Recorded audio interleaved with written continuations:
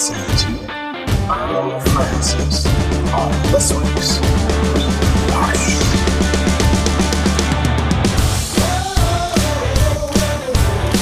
If birds of the same feather flock together, then are they racist towards other birds of different feathers?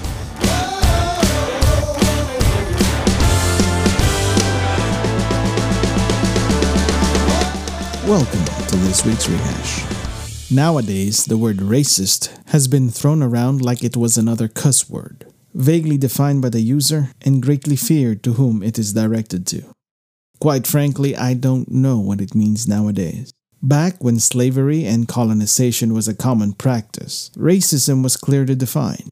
The atrocities done by one race to another were horrendous. Whites to blacks, Germans to Jews, Spanish to Filipinos. May it be by verbal or physical abuse, or simply a broad discrimination of the whole race. You can clearly see who was abusing who. But nowadays, a simple preference towards a race is already being called racism. Like the bird example, don't we naturally gravitate to our own kind? And you can see this pattern from the smallest insect to the biggest mammals. So are they racist? Well, you could argue that we hold a higher standard for humans. But aren't we all just another form of creature? We all have different taste in food. So why is it any different if we prefer a certain race? As long as we are not abusing or depriving a certain race of opportunities and benefits that all should have a shot to earn or work for, then what's the harm? Another word that has been associated with racism is stereotyping. Quite often when the word racism is thrown around by the normal person on the street, stereotyping is what they actually mean. So, if I told you a pattern of numbers, are you ready? Listen to the pattern. 1, 2, 3. 1, 2, 3. 1, 2. What would you assume the next number would be? Does that mean you were biased or prejudiced to the number 3 because it follows 2? At least according to the pattern I gave you. So if a person observes that 9 out of 10 Asians eat rice, will it not be logical to conclude that Asians eat rice? Same thing with Latinos and beans and blacks with chicken. A certain group of people prefer certain foods. May it be because of their history or the accessibility to that certain ingredient.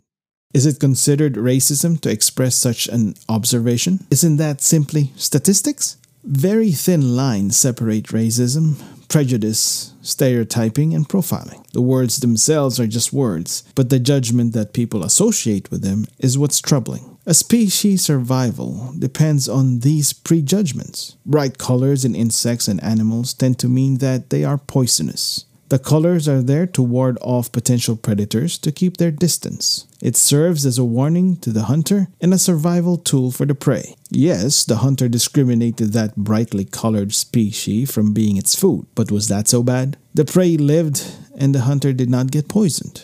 Did the hunter profile its prey? Heck yeah. But both went on to live their lives and survive another day. Let's say you were driving in the middle of the night on a lonely road and got lost. You reached a fork in the road where one seemed to lead to a small town where you can see at a distance some glimmer of light coming from what you think may be a house or a gas station, while the other road was so dark that you can barely see anything that's beyond your headlights. Which road would you choose? Well, however you got to your choice, you basically profile the road. Should the other road be offended? Of course, no one wants to be singled out by authorities or society, harassed and abused just because of race, but as individuals who just wants to go by our own lives and be decent citizens, profiling is a natural instinct that has gotten us out of trouble more times than we would admit. As humans, we use logic and instinct to survive. We naturally gravitate towards people who are of kindred mind and spirit. Heck, even of color. Yes, even of race. You're listening to Earl Francis on this week's Rehash. Sure, we can work and play with others who have different interests, but no one can deny that there is that comforting feeling of finding your own tribe. We all have preconceived notions about everything, but especially about people. It may either have come from our parents, society, neighborhood, or country we grew up in, school, or from the media we consume. The only way to actually know a person is to actually make an effort to get to know them, which could either confirm or shatter our notions. Every individual can rise from the stereotype. There's always the exemption to the rule of thumb. But if we call a person racist just because they expressed an opinion or observation without knowing that person's history or where their opinion is based from, people who have done no harm or abuse to others of different race, then aren't we as prejudiced to that person as well? Aren't we being a racist? This is Earl Francis for this week's Rehash. We hope you enjoyed this episode. Please remember to hit that support button and follow us on Facebook, Instagram, and Twitter.